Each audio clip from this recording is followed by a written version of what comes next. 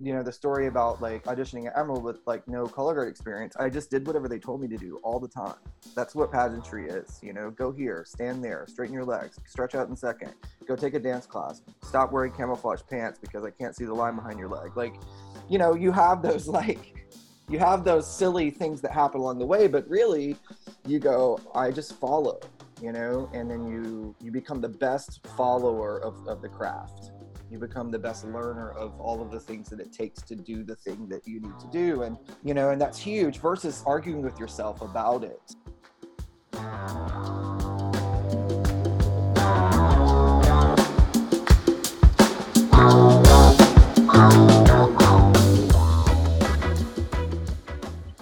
Welcome back to So You Think You're Box 5, where we talk about all things marching arts, from the bad to the good. From the struggle bus to the perfect 20. Yo, happy finals week, Montana. Yeah, happy finals week. It sounds... Here we are. It's kind of weird. I'm always home at this point in the season. Like every year I teach, I always go home at least for, I mean, it would have been a couple of days ago. I usually go home right before Allentown and just to get a quick little break and kind of drop off things before finals week really goes into full blast. And then someone usually just drives me back to Allentown from Long Island. It's just weird being home right now. I don't know, and thinking and putting myself in the mindset that it's finals week. I haven't been to like actual finals since my age out year. Really? And I had planned to go in 17, but I got a job opportunity, which was so whack. Like that'll be another story for another day, but it was so whack. And I remember like tuning in like as much as I could to see the results and just to see the Blue Devils do their thing. I remember texting as many people as I could. Like, yeah, I wish I did see it live once early season, but still, like, yeah, that show definitely does something for me that not a lot of drum corps shows do for me. I think we've spoken about this before, like how when you're marching and not at the Blue Devils, you don't understand it. And then when you age out and you start to, I guess, just open your eyes to the art. Yeah, exactly. The art that it actually is. And you're like, wow, I wish I appreciated it when I was able to see it live.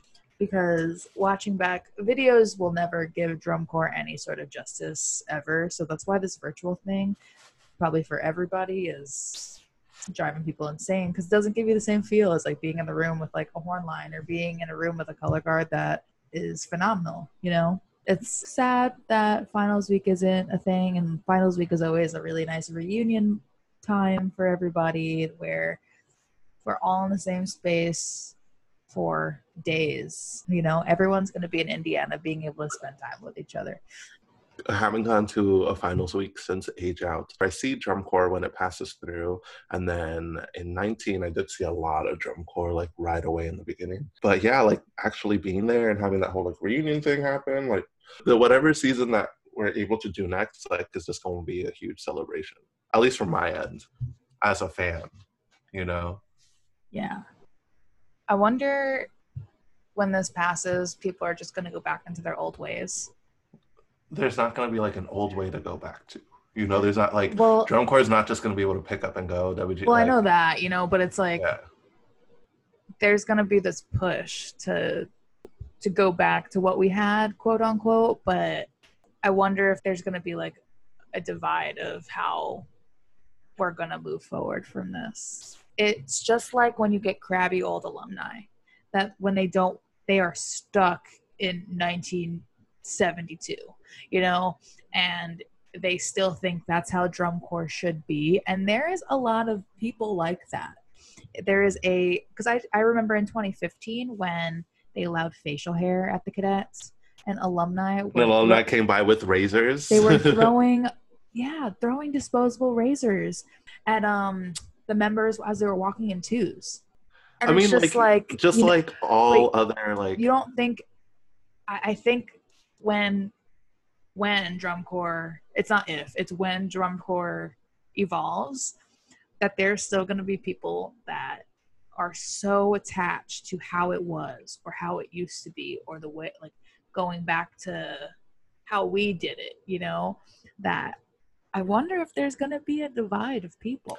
Of course there is, But more like, than usual, though, because this is like, it's something that's pretty much been, yes, the caliber of drum corps changes, but the format has pretty much stayed consistent from when it started. For it to have a complete revamp, it's like erase it and start all over again, is going to be something really hard for people to actually grasp onto. I know for myself, like, I can take a portion of change, but for something that has been like half of my life almost spent in this activity, and to think that everything that you ever known of what it was is going to be completely scrapped is something that can be, I don't want to say traumatic, because like I don't think it's a traumatic experience, but I think it's something that's like, oh my God, it's become learning to be a beginner again at something that you were literally a master at. I think it's fine. I think it's worth exploring. You like the change. You live for the change, like, and the chaos. Okay, like, yeah, and the vocal, like, and loud, opinionated people, like, probably outside of like whatever they donate, like, have zero connections to like how things actually like need to run and get operated. People that are actually dealing with like putting this activity back together. So like, I'm just more curious to see from people who matter what their opinions are, like not like just Rick. Opinions, but operations. Yes, exactly. Speaking of people who matter, or people who Rick is going to make a big impact on how we move forward, and I just know it because that's who he is. I mean, he's just going to do his thing. He's going to do whatever he needs to do to like put something out there from his performance ensembles. I think that's really what's going to happen. Like, people are just going to put stuff out there, and it's not going to be like this is how we're going forward. It's just like everything's just going to keep slowly adapting. Yeah. People are going to be really open-minded to the fact that things are going to be different, and it's the way it is now. So it should be really interesting. But anyway, this episode with Rick was just really great. As he put it, the old man wisdom he gives is box 10. Rick has had an incredible career in this activity and continues to grow his love and knowledge of all aspects, color guard, marching arts. He's like a force to be reckoned with in this activity, and I think he's just such a wholesome, honest person that anyone that's definitely lucky enough to be taught by him, work with him, is, in my opinion, blessed. Like, he is a really, really great person. Also, we didn't really like say hello. There is no like formal introduction of Rick. We're just kind of like, to give a disclaimer, he had the Brady Bunch background when he came in on the call. There was no hi, hello. It was just a lot of laughs. And so we talked so much nonsense before we were like, we giggled about that. I didn't experience this, but Pedro and Rick being from like the country, Alabama, and he was saying that when he would be hurt or sick, like his family would just say like, oh, go in the back and rub some dirt on it. So that's kind of where the conversation begins about him talking about how country he is. But anyway, I'm just really excited to share this with you guys. Without further ado, Rick Subel.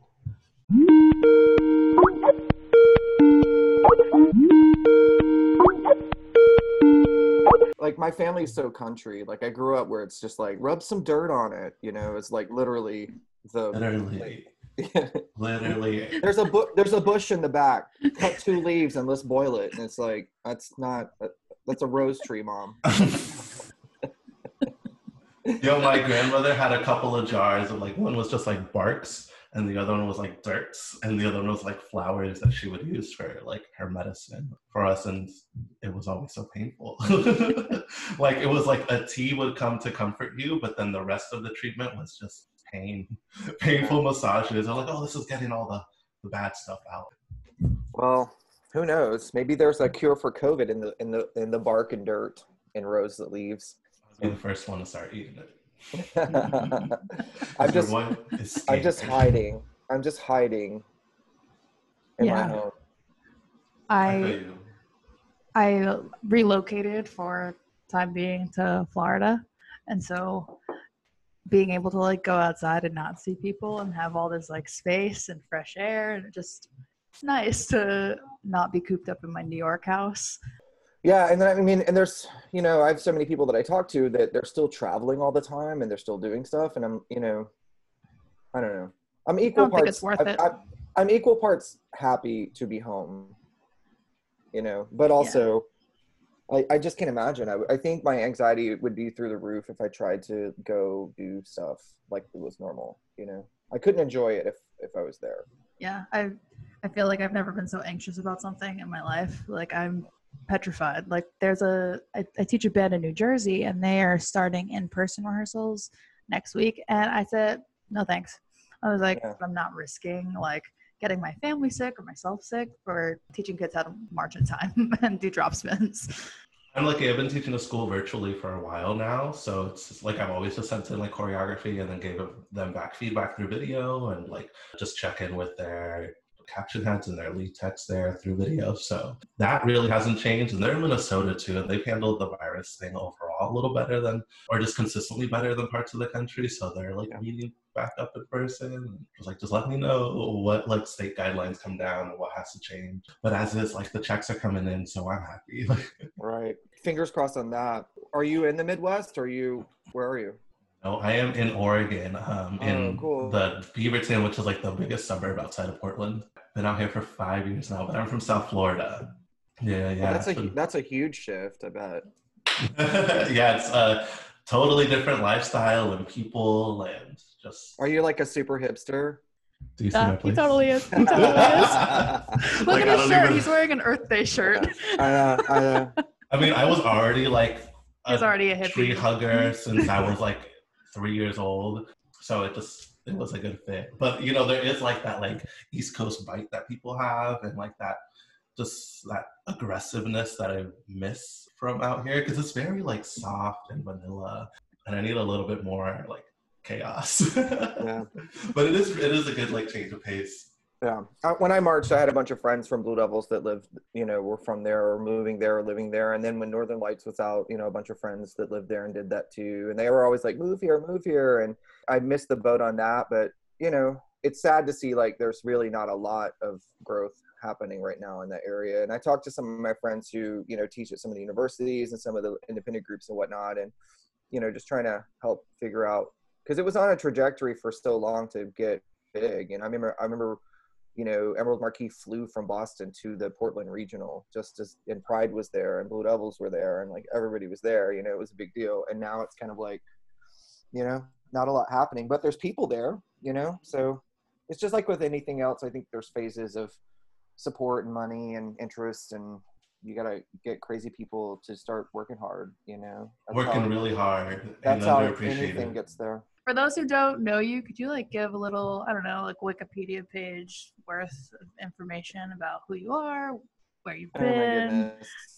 Oh my goodness. I was actually gonna lead in with like the older you get, the more you don't realize that old people things roll out of your tongue, right? So like when you said that, I was like, my first instinct was to say, well, I love talking with the young people of the activity. And I'm like, oh my God, I'm old now. You flip a switch and you just become old. And that's who I am. I am Rick Zubel. I'm the old Rick Zubel of pageantry. I live in Atlanta with my wife, Andrea. We co-direct Paramount Winter Guard, and we both work at Carolina Crown. I've taught a slew of groups of all levels of pageantry. I marched in the Emerald Marquis Winter Guard. I was a hornline member at the Cadets, the old days. I marched in the color guard at the Blue Devils.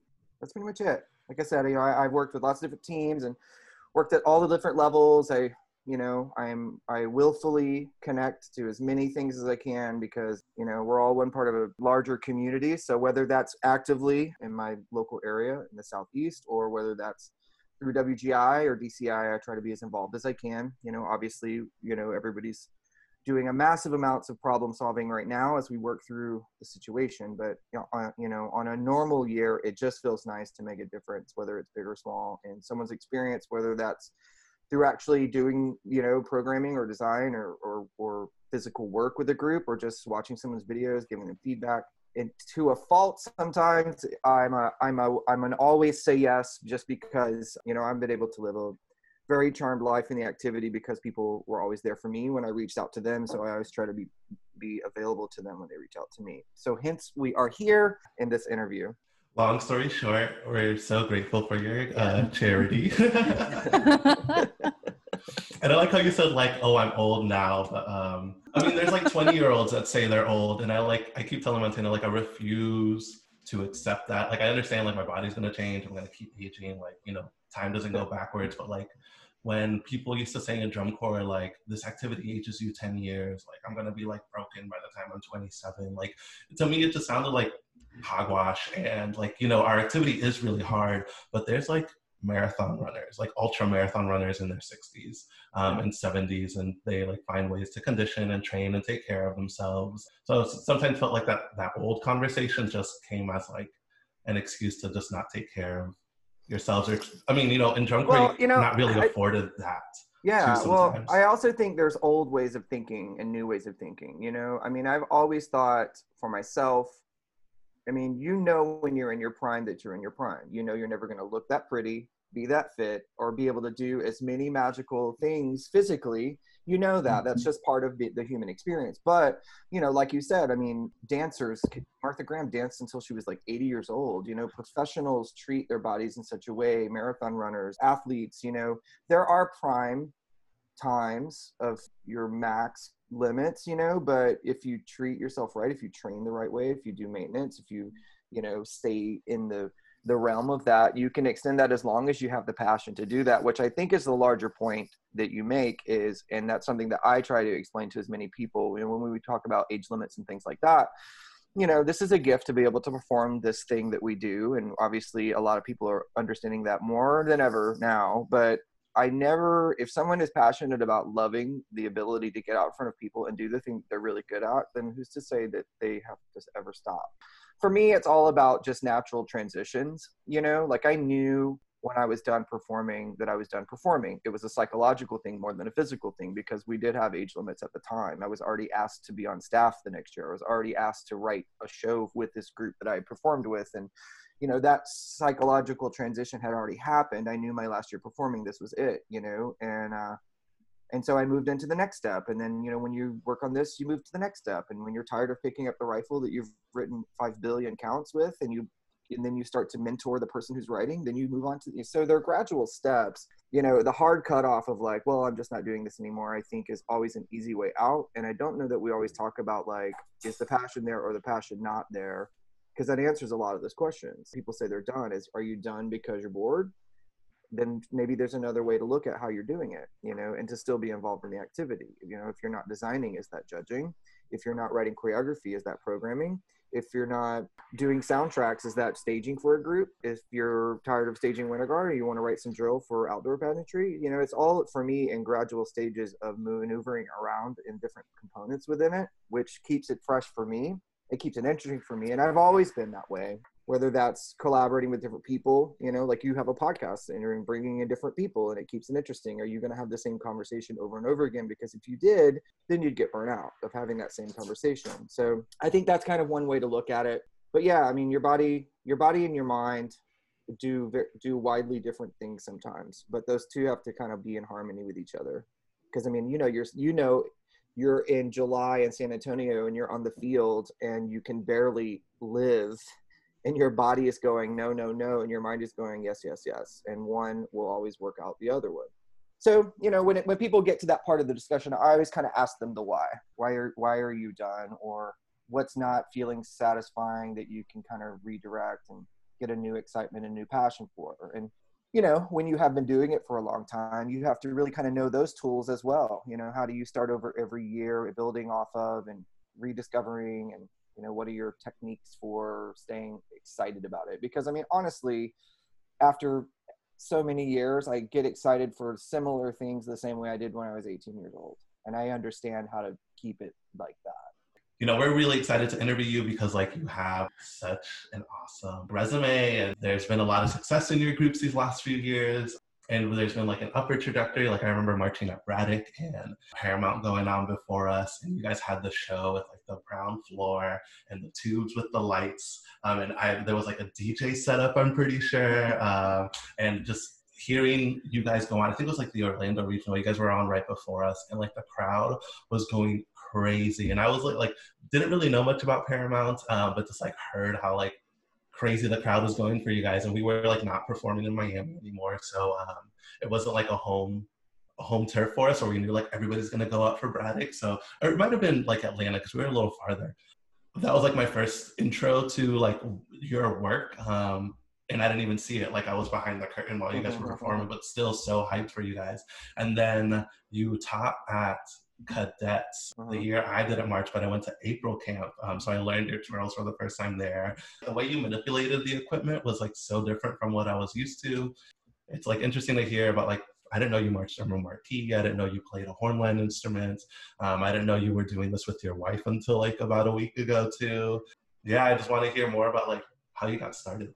Well, I grew up in a small town in Alabama, and you know, not a lot of access to kind of what you would typically think of as popular pageantry. But you know, back in the day, you know, there were groups like Choctahatchee and Tate that were perennial WGI sort of founding Scholastic World teams, and you know, so you kind of knew what it was. Band was a thing, you know, that was pretty cool. But you know, I was lucky that you know, from my middle school band director to like my high school staff, you know, a lot of them knew of drum corps, and they kept sharing it, you know, hey, watch this video. If you like that, you'll like this, you know, that kind of thing. So there was a lot of kind of discussion about what it was. And then, you know, then you finally see a group, you know, rehearsing and see a show, and you get the bug just like everyone else. And you know, and lucky for me, I had a lot of people that supported me getting there. I didn't have a lot of money, you know. I don't think I had 2 nickels to rub together ever. You know, it was always like my band director bought me a water jug, and the guard instructor gave me spending money for free day, and you know, whatever it was.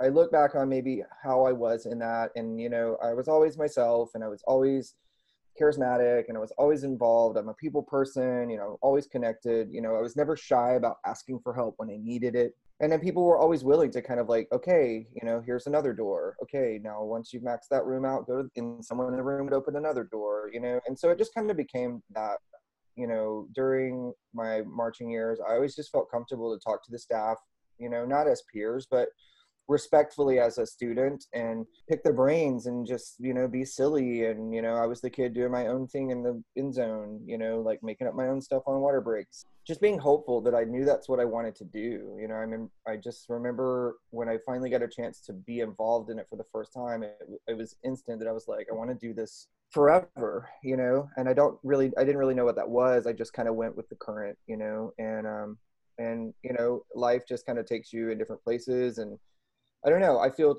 you know, lucky that I was able to have the experiences I have in the places that I did with the people that I did, you know. But these are all people that I'm still friends with today, you know, that I work with as peers and have been able to go back and teach with. And I think back to like, it's always this funny story, but it's like, you know, when I marched at Emerald, I'd never marched anywhere before, and I didn't really know anything differently. I had had an experience marching drum corps. You know, I didn't really audition. I didn't know that was really a part of the process because I jumped on in the middle of the summer. It's like we were at a BOA thing, and they're like, hey, we have a baritone spot and a mellophone spot. And my friend Jana was like, let's go. And we just kind of walked up to their food truck and we're like, we don't know what we're doing, but we want to march drum corps. And they just said, here's a horn. We marched like some marching patterns and played some scales. And they were like, all right, let's go. And we had no money. Again, band directors giving us money to like go on tour. And you just kind of follow this crazy current that takes you to the next place. And you know, but like when I auditioned at Emerald, like I'd never done it, you know. And I looked at this guy who was a vet of the group, and I was like, hey, I'm just letting you know I have 0 experience, so if I get cut, it's really your fault. And that was kind of a joke, but it's like, you know, I'm sure I was terrible, laughably terrible, you know, but they never cut me, you know. They just kept letting me come back, and I was involved and there, and I was present. And you know, I didn't know to be weird about that, you know. I guess I wasn't cowering in the corner in my, you know, my worry of not being good enough. I just kind of put myself in the front and did my things and looked terrible. And you know, I mean, it's a joke even now, like with Jim Moore or Greg Lagolda, where it's just like, I distinctly remember rehearsal where it's like, we're going through like individual parts, and so-and-so's like, oh, let me see what so-and-so's doing. And they're both like, let's see what Rick's doing. And I was like, no. And they're like, why? I was like, because you're just going to laugh at me because I look stupid, I look silly. Now that I'm on the other end of that and I look back at that and I go, wow, I really didn't know how it all worked. And I think because of that, I missed a lot of insecurities that kept me from being present to situations that presented themselves. I don't think anything was ever really tactical. It was just like, this sounds like a good idea. Let me keep, going after it until I get it.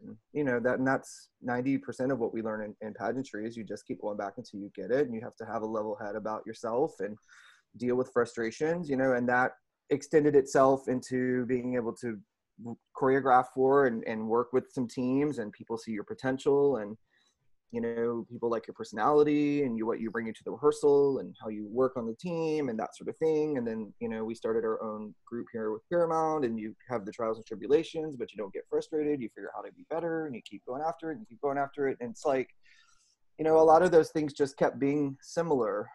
On the surface, you would say a lot of it, I feel lucky, but then there are also people who say you make your own luck, or luck is just hard work with a vision, or all those cool like cats with the rope at the end of the string kind of posters. But I feel like anything's possible. I think you have to, or else why are you trying it in the first place? Like, it's no different than any troubles we're dealing with in the world. Can it be better?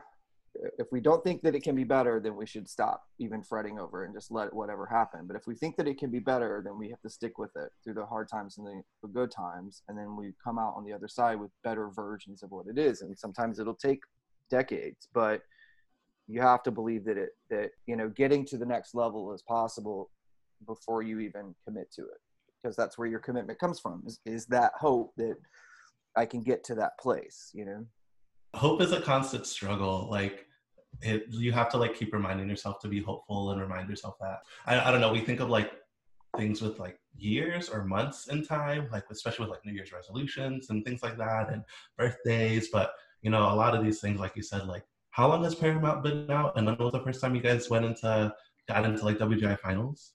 And we've been out for 10 years, and in our 5th year we made finals for the first time.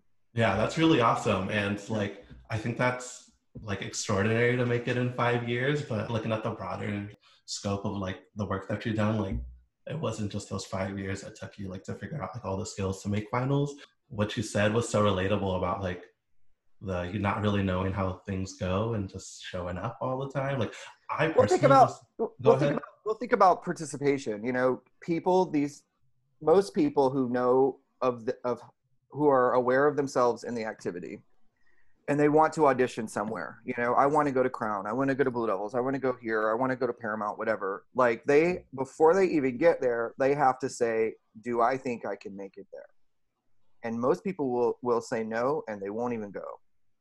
Now, if you eliminated that barrier, then you have the next step where they kind of talk themselves into it, and they go, well, I just want to go for the experience.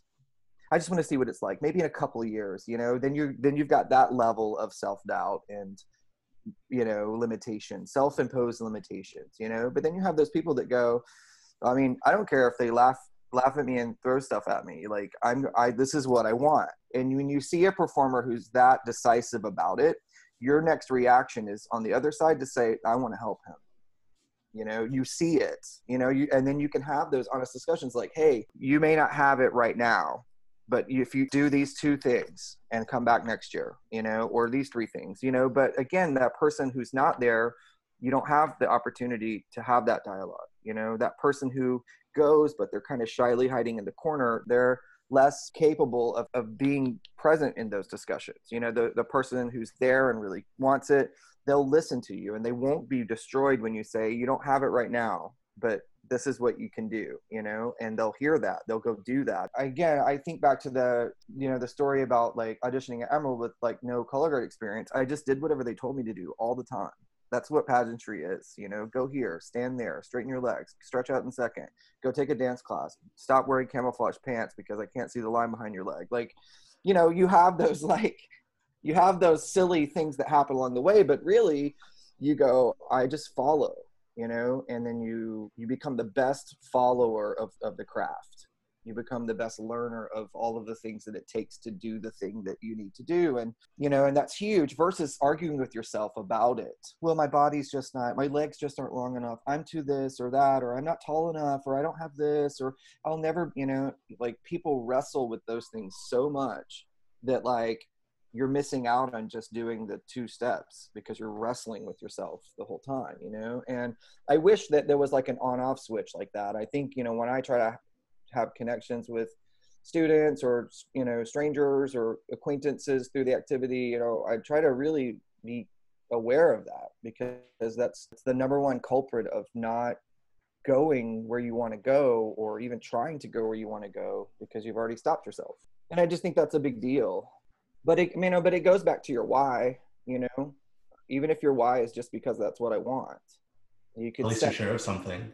yeah, you can set things into action. You know, I think specificity is key. You know, if you want a direct result, you need to know the specific thing that you want out of it. If I want to march drum corps because I want to be super fit, okay, well, that's a goal, but that'll help you through the physical hard times. You know what I mean? But then there's another level of I want to be artistically more lyrical when I perform. You know, then you get specific about the thing that you're trying to get out of it, and then you're aware of the information that's going to help you get to that thing. You know, versus. But if just to be there is a goal, that's the first goal, you know, I want to be a part of it. Well, then you figure out the next specific after that. I think that's so important too, the way you approach things. It makes sense why people want to keep coming back to Paramount. I think that it's like a nurturing sort of teaching style and nurturing sort of way to be about color guard, which is so important, I feel, because I don't know, the way I was brought up in color guard, it was, again, I don't know if it was luck or I just worked my ass off to do what I wanted to do, but I always felt the pressure of being perfect, or the pressure of being this thing that I felt like I was never going to achieve. So it was always the driving force for me. But it was when things wouldn't go my way, or I wouldn't get something right away, it'd almost be like a breaking point, because there was this pressure and this push. I think more people approached the activity that way. I think just the activity as a whole would be such a more wholesome place, and I feel that sort of mentality definitely like pushes to every other sort of aspect of life, because color guard, I mean, for most people is a hobby, so it's like their daytime job or whatever they do, school. That same mentality pushes to those things. So being able to ask questions, being able to put yourself in the front, put yourself out there, and get the help that you need, because I used to stand in the back corner. So it was like, I remember being in Greg Lagola flag blocks, being completely lost, not having an idea what to do, and I would still stand in the back corner trying to figure out from the people in the front. And then it's like, okay, like that was my first year. Playing Like, telephone with flag choreography. Yeah, and that was never a good idea with Greg Lagola, because he would spin like this in front of his body, and you couldn't see it anyway. So unless you were standing like up his butt, you wouldn't see the choreography anyway. So I'm getting like telephone all the way to the back, and it took me 3 years to figure out, like, okay, I don't care if I look like garbage. I'm gonna stand right next to him, and I don't care. Like, ask all the questions, even when he would get really annoyed that I was asking questions like middle of choreography.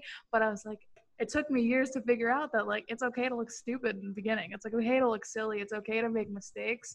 But it took forever to actually be able to accept the fact that it is okay. Yeah, well, you know, the thing I never understood about it, you know, there's different kinds, I think, of perfectionism. You know, I'm always angered that I can't figure it out. I'm never mad at myself. It's more of, I believe in my capacity, and I'm angry because I'm smart and I'm capable. Why am I not getting this? And in those moments of frustration, for me, you know, that I understand that that's sort of my negative approach to it. The other one is the people who destroy themselves in that moment. You know, like my anger fuels me to get it, to do 100 reps over the break, or to stand in the front, or to get out my camera and video.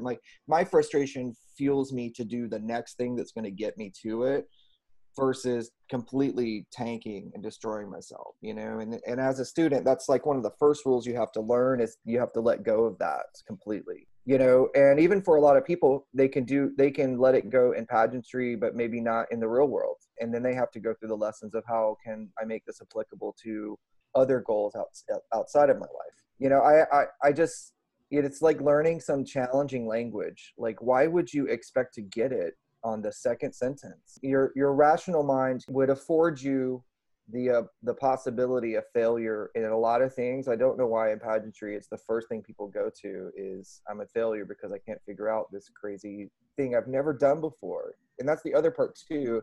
You know, when you start embracing the challenge of that, you know, the challenge is not how bad can I look at this? The challenge is, you know, I want to learn Greg's stuff 30 seconds after he teaches it. But last year it was an hour after he taught it, you know, like these little challenges, and you kind of flip it in your mind. You know, you adjust the little Rubik's Cube a little bit to say these things should be fun.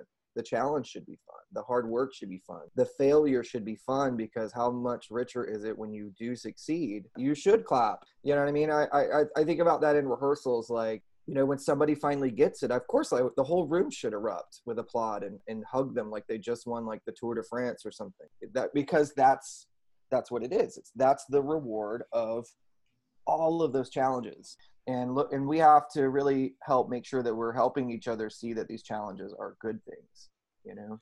Yeah, I like that. It's a applause moment rather than like a, oh, finally, you know? Yeah. I think I've been in both rooms, you know, so it's being able to have a staff that, or have anyone in front, even your teammates, be next to you cheering you on versus being like, oh, finally, she finally got it. You know, like making it seem like this negative thing where it's like, I just work X amount of time to do this skill that, like you said, like something you've never done. So it's just the tone. That I think is an atmosphere of, it's like performance anxiety comes from the fear of messing something up versus the joy of doing it well, you know? And you know, you spend 60 plus hours a week on said skill, and on Saturday you go to the show, you should be on the side of, I'm going to, you know, nail this because I've done X amount of work, versus I'm afraid to mess this up because I've done X amount of work. It's two ways of looking at the same thing, you know, and we can be driven by one or the other. I think that's the first nut to crack in pageantry is, you know, who am I in this moment?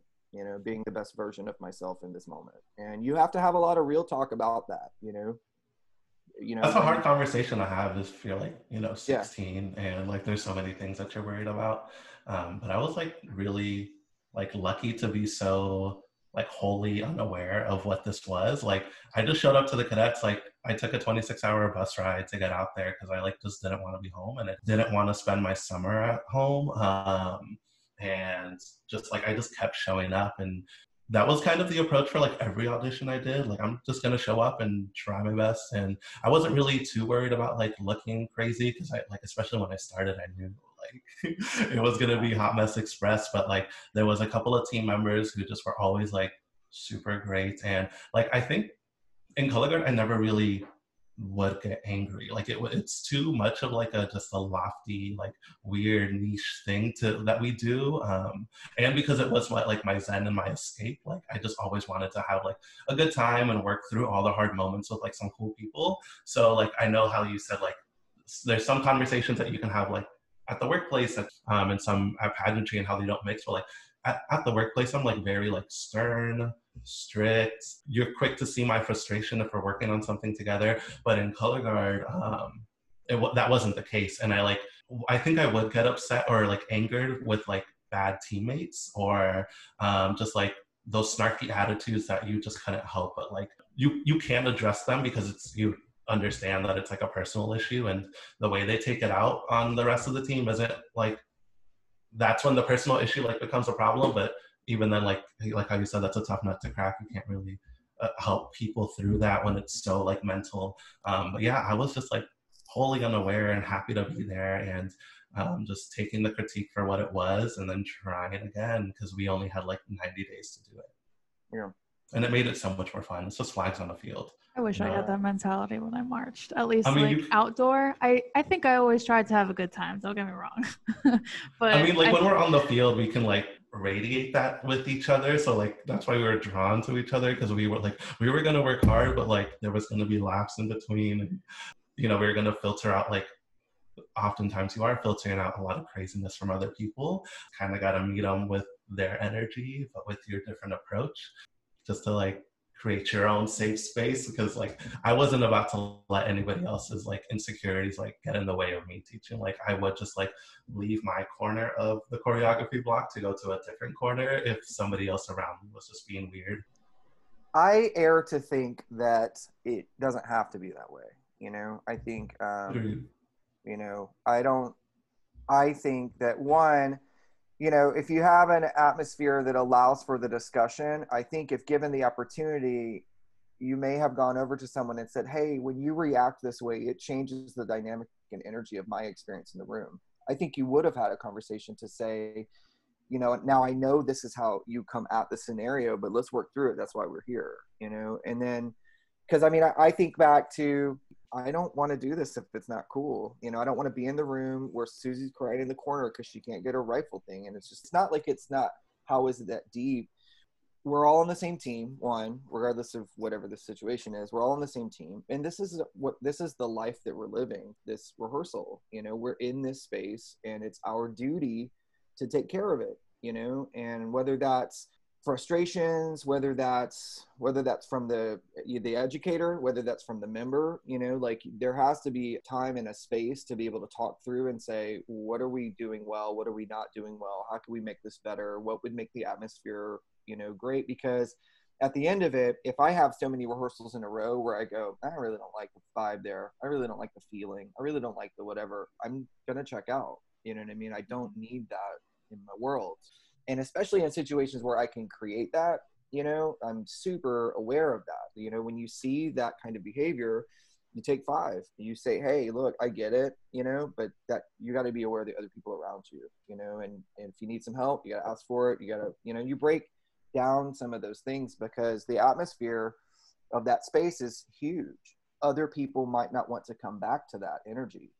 They may find someplace else. And that's, when we talk about retention and growth and the experience and, from beginner novice class groups to the best world-class groups in the world, the first thing you have to consider is, do people like this and will they keep coming back to this? And that comes from the energy, the atmosphere, the experience, then it forays into the skills and the show and the artistry and the whatever, but 9 times out of 10, people will say, I didn't go back not because of the rifle work, but because of the atmosphere. I tried to check into that understanding when I first started my group because, selfishly speaking, I want it to be fun for me. I want to enjoy the time. I want to be creative in the way that I'm creative. I want to laugh as much as we do it 100 times in a row. I want to, I want everyone to understand the whys in the moment, that no one's flying off the handle because they're like, are we doing this again because Susie dropped? It's like, well, I try to not ever get to that place where they even would think that.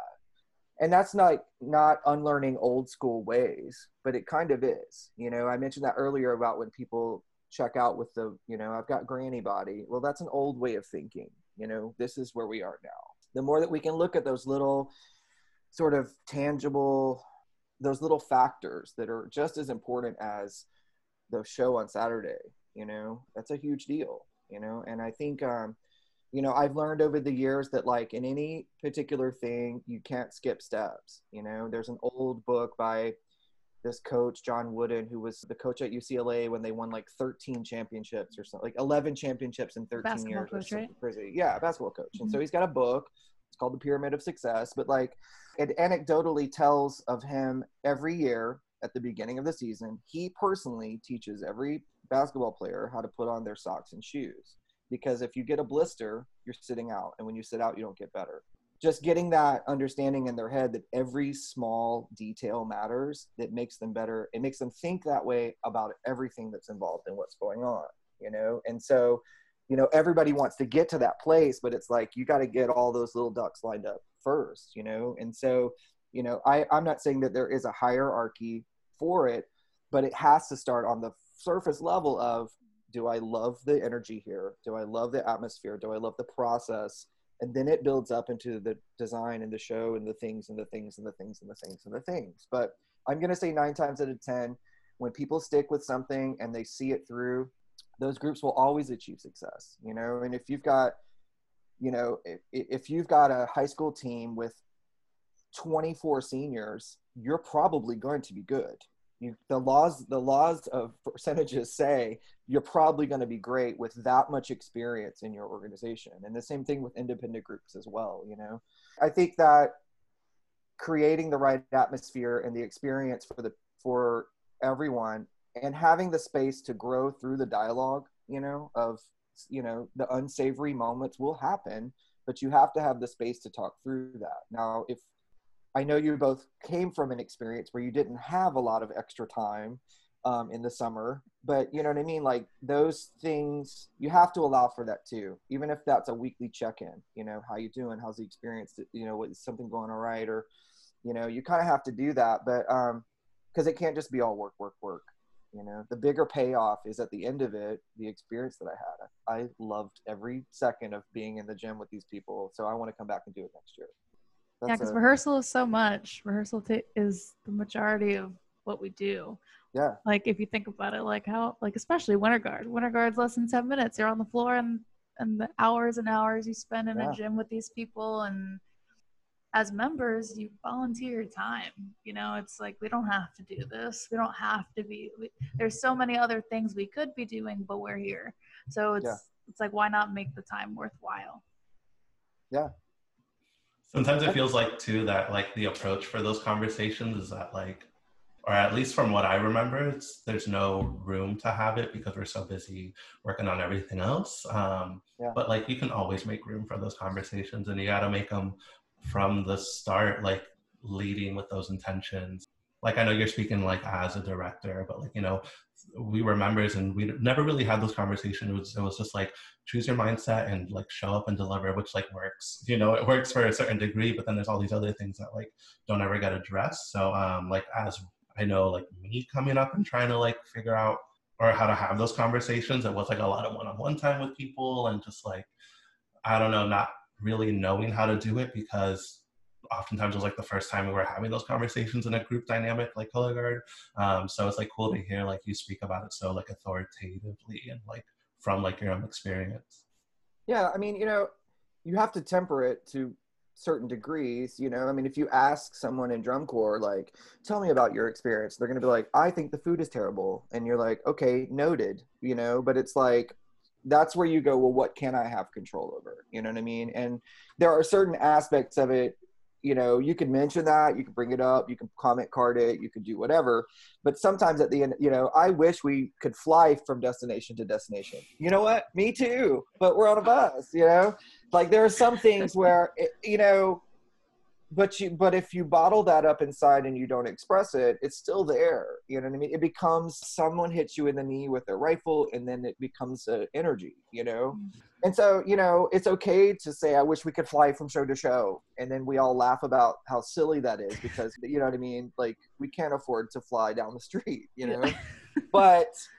But and then you laugh at the reality of it, but you do recognize, okay, well, if I can't control that, what can I control on the daily and the weekly in this experience to make it better, And maybe that's not 5 run-throughs that day, maybe that's not this, maybe that's, maybe that is 10 minutes and the ice cream truck rolls up and everybody gets a little ice cream and we talk about like how we're going to get through the heat in San Antonio.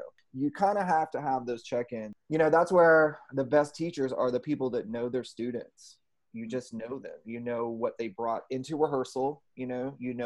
She just failed 5 tests and her boyfriend said something snarky to her on the way to the gym.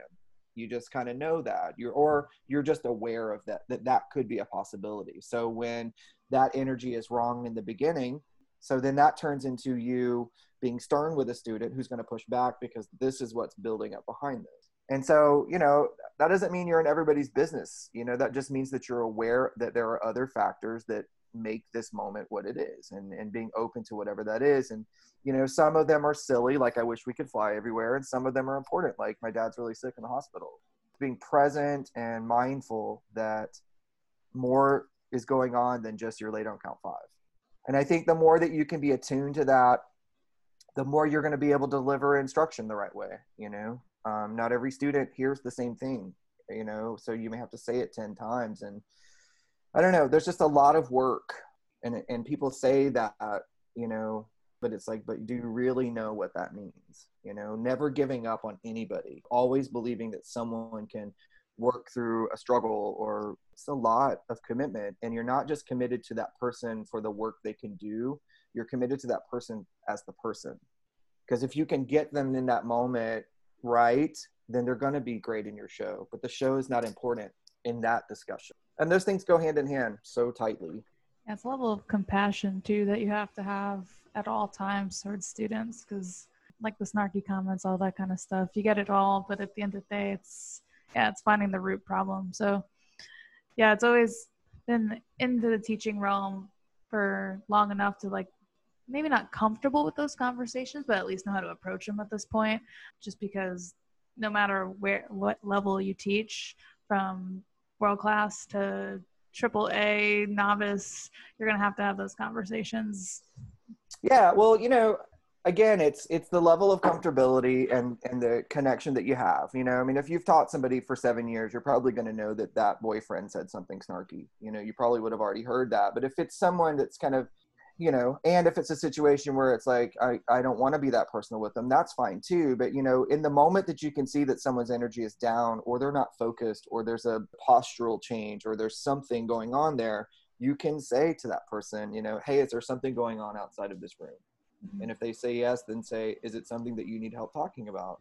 And if they say no, then you say, then look around this room, because all of these people, you're important to them and you're a big deal to them. And this is our space, and whatever's outside of this room tonight, let's make this space right for you. And let's have a blast, and let's do the thing that you're great at. You know what I mean? And you don't have to get into those personal things, but you just bring about awareness of this is a safe space for that, and to provide that connection of saying, if you do have a need, I'm also here for that too, or I can help get you the help that you need. But you don't have to really get as personal like that. That's such a breath of fresh air, to hear you talk about just what that conversation could look like, and the different questions you could pose to people. We'll be marching Paramount one day, so we'll have those conversations. And you can mold it for us so we can be better instructors. No. But you know what I mean? But this is also stuff I just said things that both of you already knew. The habits that we create those are always new. And like I said, I am built of the instinct of looking at myself going, how can I do this better? How can I say this better? How can I connect better? How can I give concise information better? How can I, not hold them for longer than I need to, make a note card with 3 things instead of just talking off the cuff or whatever. That's something that's just now instinctual to do versus just working one task at a time. It's just in those moments you go, okay, how do I make it better? How do I do this better? Whether that's a design thing or a teaching thing or an atmosphere thing or a directing thing or whatever, I have a question about how you bring your teams together, because you're talking about the culture and check-ins and stuff with your teams, but your educational teams, we laugh because we see the Paramount staff announcement, and it's you guys need a yearbook because there's so many of you all, but you you have your hands in so many different things. So do you want to talk a little bit about your approach about what it means to be a facilitator for all these different talents and knowledges that come into your groups, and how you go about that? I know a lot of them are your friends too. Yeah. Well, I mean, it starts with that, whether we've known each other for a long time, or you can just tell that we have chemistry, we're all friendly in that space. From a technical instruction standpoint, independent guards don't have a lot of money. To say we want everyone to be there every second of every weekend is not, that's where burnout comes from. That's not to say that those individuals don't have a high level of commitment to that. We just have to schedule it differently. If this instructor has 4 kids at home and she's also got a professional job and it's also the weekend, and you go, okay, if I can only have you for 4 hours on Saturday, then here's what's going to happen in those 4 hours. And this is how we're going to specialize that time in rehearsal to really get the benefit of your time being there. Because again, an issue is that when people can come in and out, there's nothing for them to do, or they're a secondary fixture, or they're just, so then they don't feel utilized. They don't feel like the time that they were there was a big deal, and we missed out on getting the best out of them. For whatever the availability is, we have a constant dialogue of availability and an interactive calendar of who's there and who's going to be there and that sort of thing. Andrea and I are the fixtures, and we're the beginning to end of the weekend, and we navigate through the availability of all of those people. You know, having all of those people means that you have more shots of great people being available more often versus less people being available all of the time, you know. But even for myself, you know, I look at that and you sometimes say, hey, it'd be great to like have 4 hours on a Saturday night, you know, or on a Sunday morning or whatever that is. And so we do a lot of dialoguing and a lot of planning and a lot of detailed planning about people's times and who's there and what instructions that we need. So that's one layer of it. Then that's the same thing with all the designers too. You know, while it would be great and fun to have 5 outside designers come in the room and we all have a good old time that weekend, you're only getting a fifth of that person's time. And so for the investment of flights and the time it takes for them to be there, and you just go, okay, well, it's this person's weekend. And here's all of the parts of the show that involve the need of that person. And then this weekend is that weekend's person. And then this is a technical weekend. And the key to that is just to schedule it the right way. Being on my end of it, the beauty is I get to work with all these people that I love to work with. And the performers get the most out of the specialty of each one of those people by how well we can schedule it. Yeah, your staff is so fun. When I came for that one weekend last year, oh my gosh, they're such a blast. They are. You almost marched that weekend. I don't know what you're talking about. You have no idea how many times like Montana and I have had this discussion, or like with Madison and just all of the same like For years, if it wasn't We'll so go- far away. I mean, it was closer when I was in Florida, but now it's a different story. Yeah. I mean, there's plenty of people we could stay with in Atlanta. Like, we can make this audition happen. Yeah. Is that what this interview is about? Yes, we're just trying to get our spots. This is actually this is a preliminary That's spot check. Like, you have our emails. Can you please just send us the contract, the payment plan? I could do a plie exercise right here if you want. A I little have my tendu. rifle. Let me give you a quick spins and stops. That's funny. The Trojan horse interview. Yeah. Really good at counting.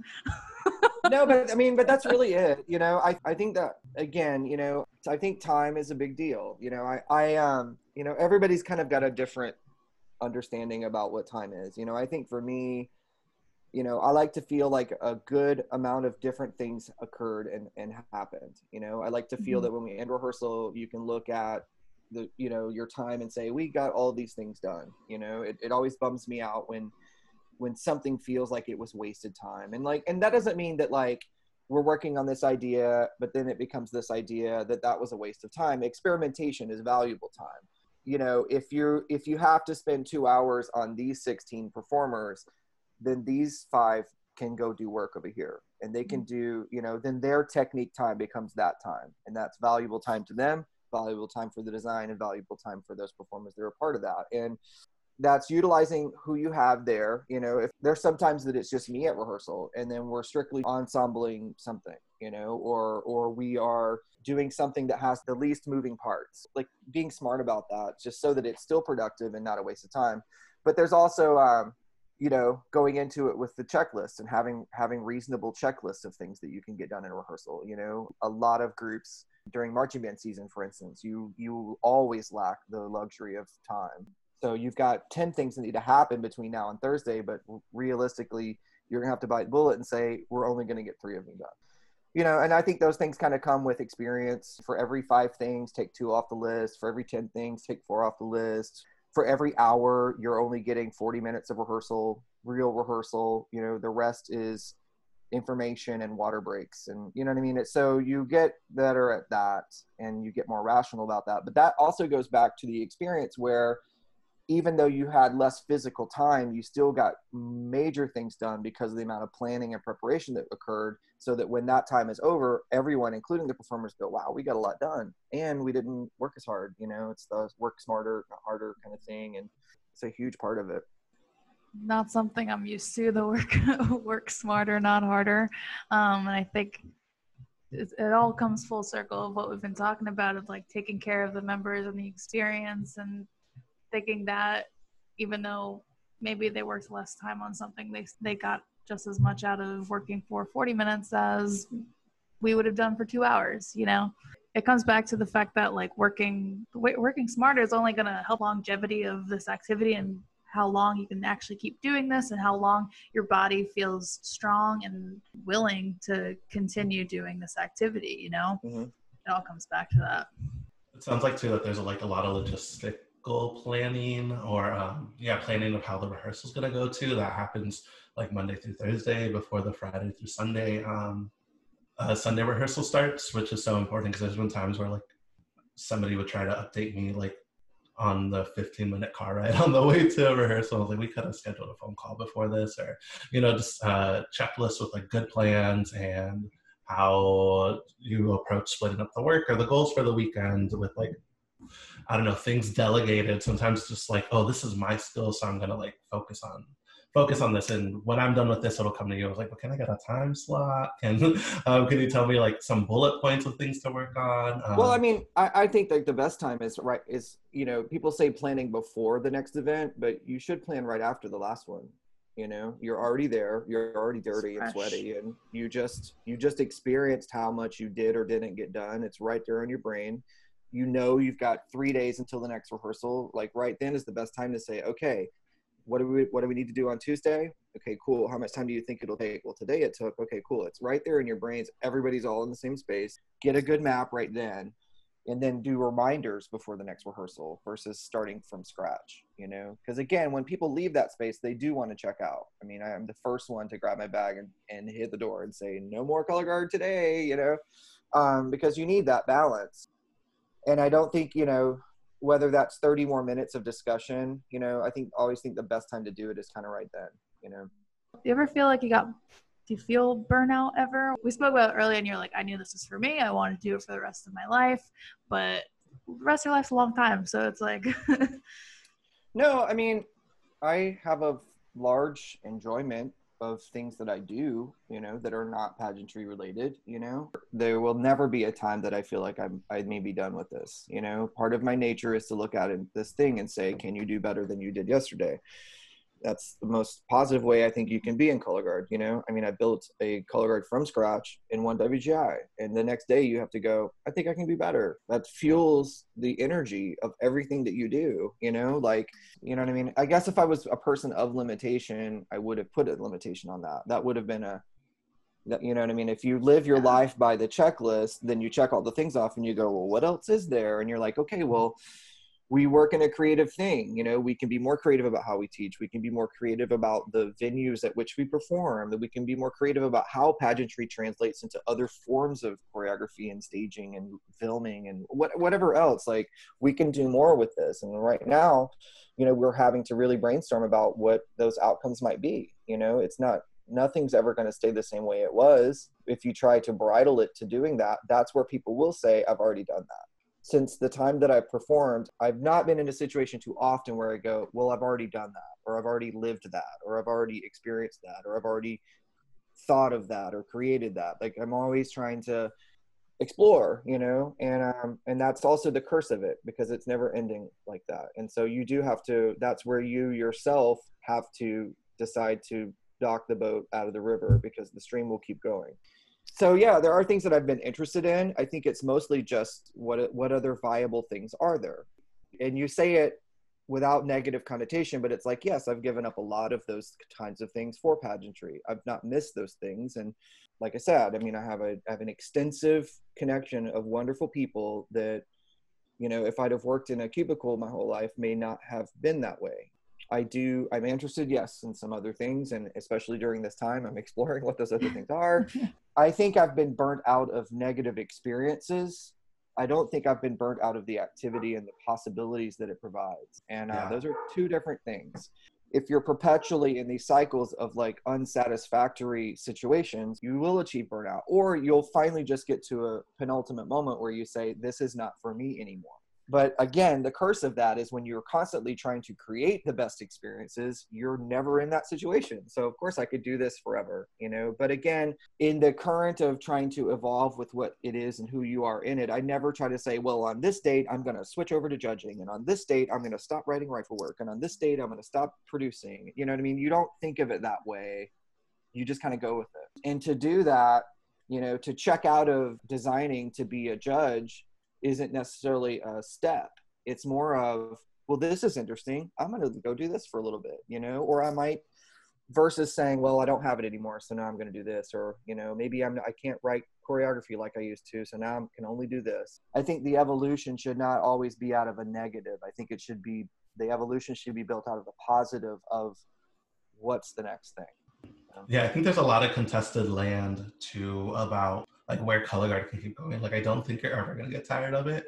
I think, you know, the activity keeps growing. It's done nothing but grown since I've known the activity, which is such a like short sliver of time.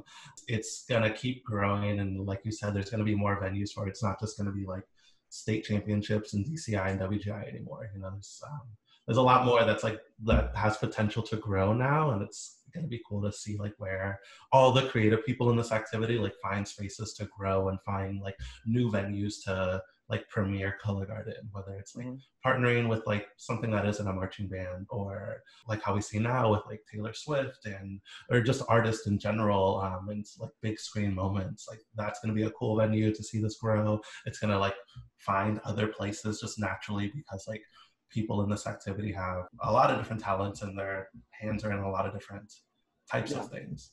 Yeah, and I think that's kind of, for me, in the times that we are in right now, that's sort of the hopeful part of it, is that, you know, if it never goes back to the old way, that could be perceived as a negative. But if it goes down an avenue where it's so differently more than it was before, then that's a positive thing, you know? And I think it's up to us to look at it that way. This situation might yield a wonderful thing.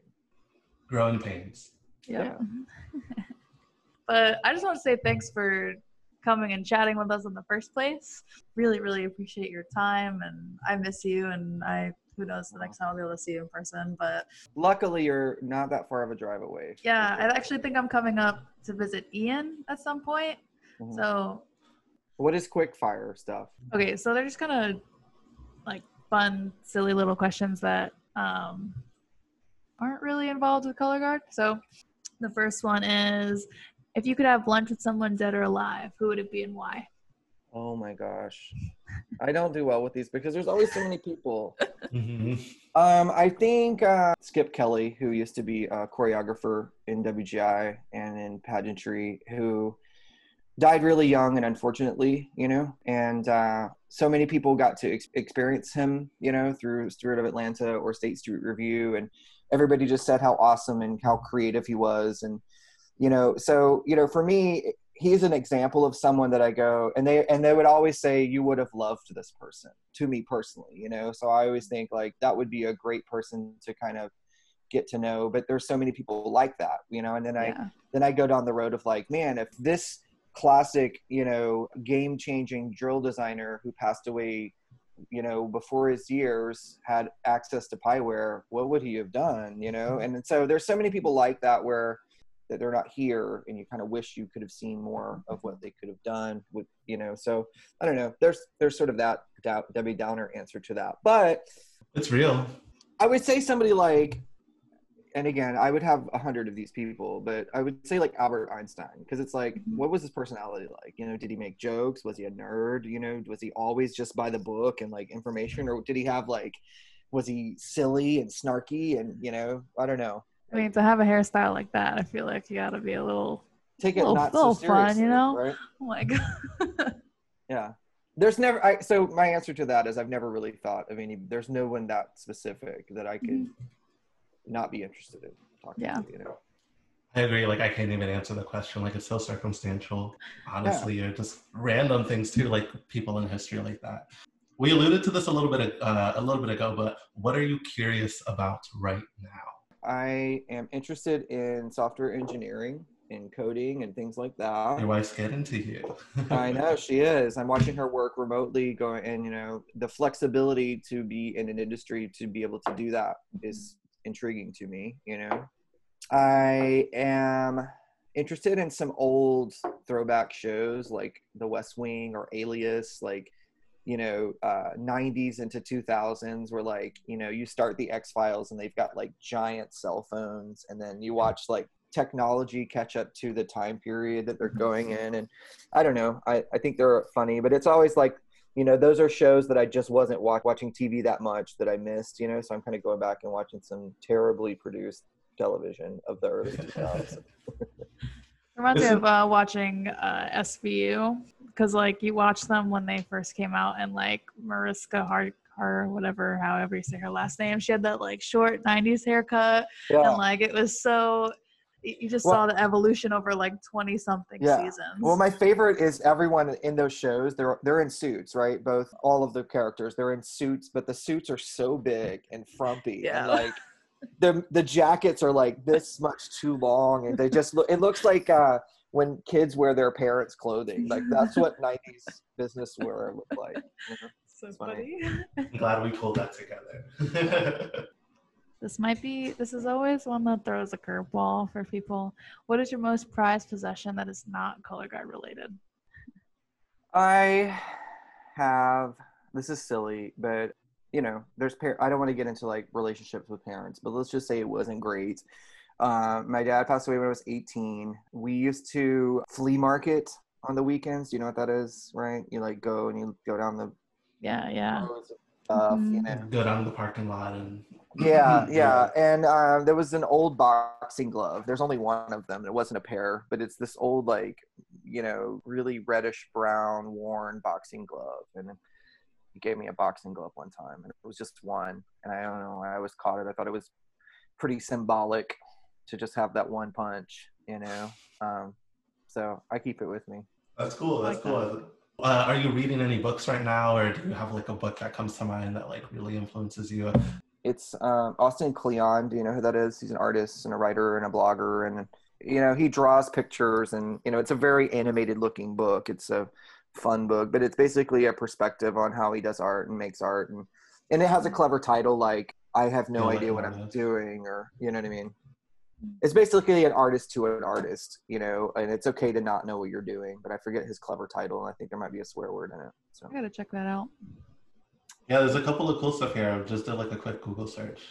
He writes a lot of things, you know, and again, it's from an artist perspective, and it's one of those like be true to yourself and do what you do, and you know, don't let the world get you down, and just like try to not get lost in the swirl and whatever. But so he does like a weekly little blog post, and you know, one of the terms that he described was doom scrolling, and that was one in the last 2 weeks that really stuck with me. Is like on social media, you know, everything that your eyes and your mind take in, it stays inside of you. And when you see this cycle of just post after post after post after share after share after share, you know, he calls it doom scrolling. And then when he mentioned the terminology, I was like, oh my goodness, a lot of us are doom scrolling every day. So how can I doom scroll less, you know?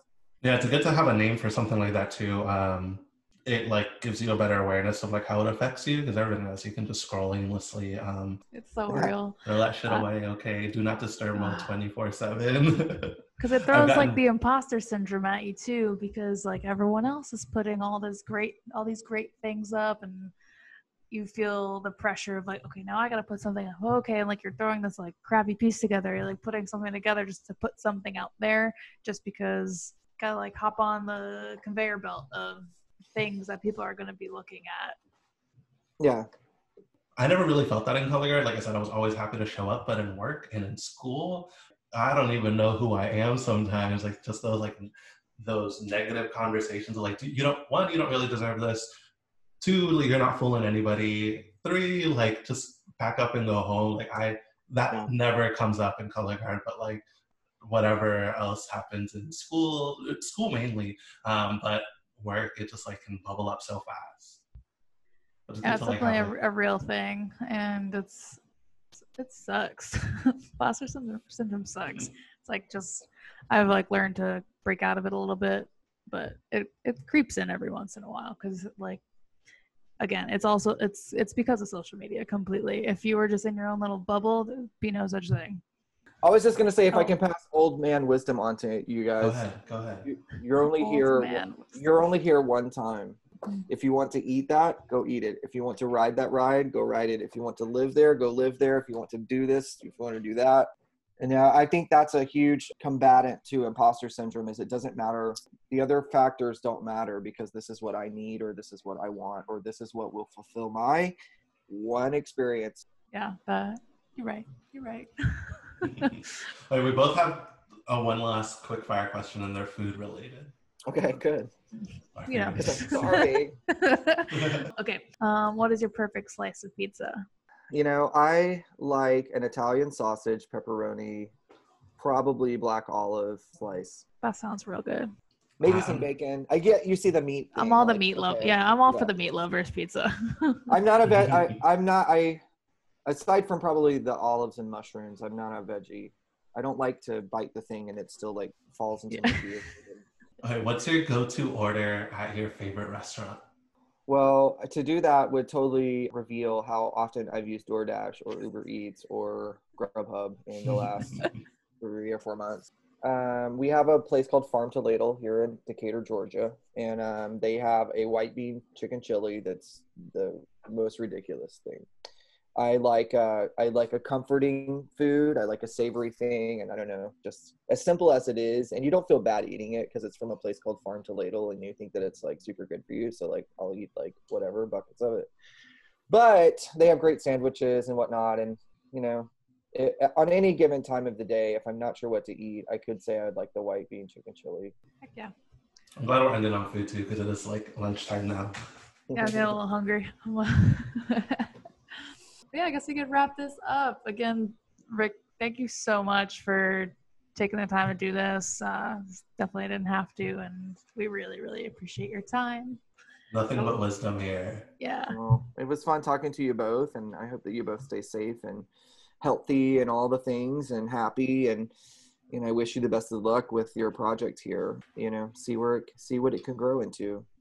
Yeah, thank you. No Same limits to here. you. Yeah. Do you have any like work you want to plug right now? I know like quarantine, nobody's really spinning right now, but anything you're looking forward to that you want to share? No, but I would say, that whatever comes down the pipe for everybody is that everybody embraces whatever it is, It's so easy to be judgmental. And I think that everyone in leadership roles in all facets of pageantry are just trying to do the best that they can. We're trying to wrestle an invisible thing that none of us are even qualified to understand outside the repercussions of people are getting sick, and it's not necessarily getting easier or better right now. So, there's going to be a lot of strife with students going back to school or colleges or these things that we're taking in the world. And pageantry is lumped into this thing where we have to be together. We've always had to have been together. And so, a lot of care is being taken to discovering, okay, well, what does the next thing look like? Like I said, if it isn't always what we're used to, I think we're going to have to get out of the discussions of, well, we were always here in this space, or we always did it this way. I think a lot of discussion is happening about just how can we keep it going in some capacity. And so to get through the initial stages of coming back to whatever it is going to be has to be received with we're glad that anything has happened. And I think that if we can start from that standpoint, then we can build off of it. And, and again, if we achieve some state of normalcy and it goes right back to the same old way, but I'm a believer that nothing ever goes back the same way. You have to always go forward. And I think that no matter what, it's going to be some evolved layer of what it's going to be when it comes back. So that would be my only plug, is that people stay hopeful and positive and, be part of the positive discussion, be part of the positive solution, be part of the great ideas that can come out of it. When it does find that there's even some footing of an answer of what to tell everyone, that people go, okay, well, this is where we're at and we're going to see it through and get it to where it needs to get to, versus just completely slashing the feet out from underneath it, And sitting in your wells about like, oh, WTI is never going to be the same again. I think that's a really great approach, Rick. Well, 5 years ago wasn't the same as last year, and 10 years ago wasn't the same as then. Nothing in the world is ever the same as the way it always was. It's just, we're fortunate to have something that gives us so many wonderful, nostalgic things to hold on to. But there's also ways for it to be better and to be different and to be even more accessible. And so if we keep trying to push it back to the thing, we're never going to get to its next layer of potential. So that's been my spirit about the whole thing. I've had my tears of seasons ending early, and I've had my tears of I wish it was just as easy, and I have had my tears of it's not all going the way that it has been going. But I've also gotten my hope in, well, there's been some good discussions about what it can do and what does the next version of it look like. And yeah, I'm really hopeful about that too. Well, awesome. Thank you so much, Rick. You've been super generous with your time. Yeah, thanks, Rick. Cool. You're You're awesome. welcome. Y'all stay safe. Be good. You too. Thank you, man. Bye. Bye. See ya.